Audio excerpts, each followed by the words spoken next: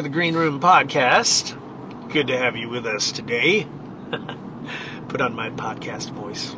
All right, so tonight we were in Medford, New Jersey. Absolutely beautiful church in South Jersey. Probably seats, 12 or 1,300 people. We had, I want to say, 900 to 1,000 people there. There were quite a few empty seats.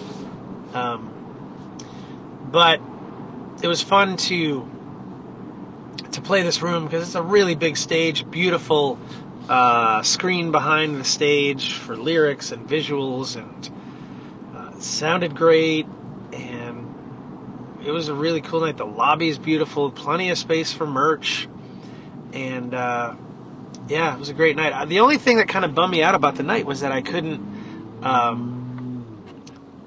give an appeal for child sponsorship again, which, in a room of 900 people, I was like, wow, if we could have given it a real appeal, we probably would have seen 50 to 100 kids sponsored. So anyway, that is always a bummer, but again, I understand how some of these churches don't want that to get in the way of their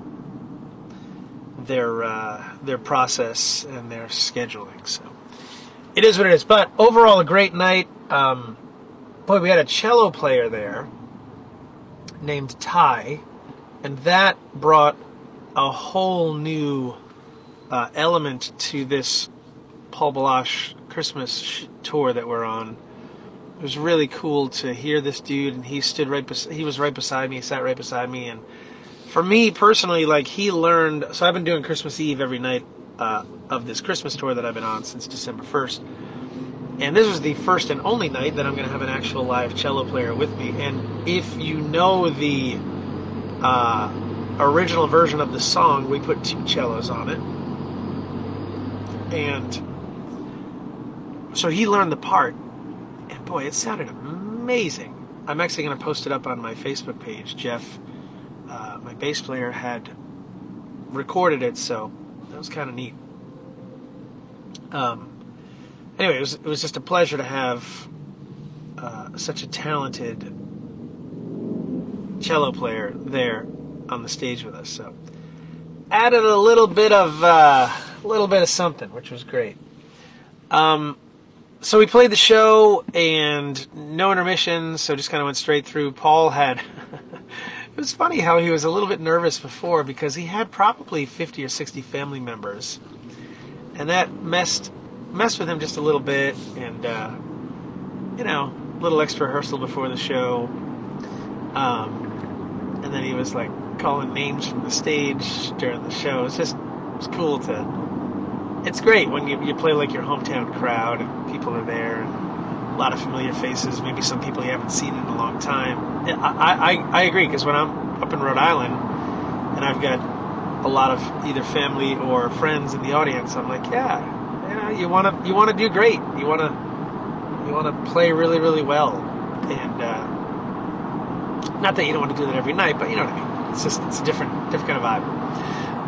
So I was chatting with folks after the show, and one woman came up to me right after, and she shook my hand, and she said, "What you're doing is absolutely incredible." And I said, wow, thank you so much. She said, yeah. She said, I work at a 55 plus community center and in the area, and every year I host a Christmas dinner for folks that don't have family to go to, or don't have family that come to them for Christmas Day. And I was like, wow, that is absolutely amazing. And she said, so I bought 40 of your bracelets. And I was like, wow, amazing. Thank you for that support. She said, no, I'm going to put one in each gift bag for these folks that are coming. She has, 40 or so people coming to check out this dinner. And so she decided to put a There Is Hope bracelet in each one. And I was like, man, that's super, super sweet. And so that was kind of fun to chat with her and hear what she's doing. And I experience this quite often, where not people buying 40, 50 brands at a time, but people that are doing things like this for their community, and that really is a beautiful thing to see. And I love when people are actually just literally living the love of Jesus, right? Feeding the poor, feeding the lonely, the hungry. Boy, really cool. And I met another woman, let's see. I met a couple of folks actually who, again, just responded to the There Is Hope story, responded to, when you get into these situations, you meet folks and they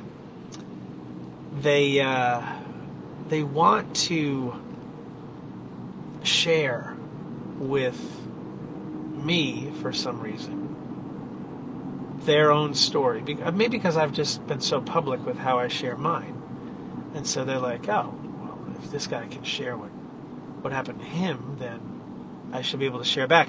And so quite a few folks that night told me their story of their loss or their victory. And I do love hearing the stories of victory.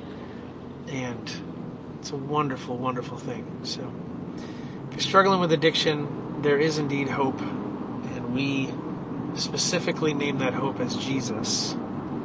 And we believe he's the hope in it all. So, okay, yeah, it was a great night. Another great night. So I just love being able to do this.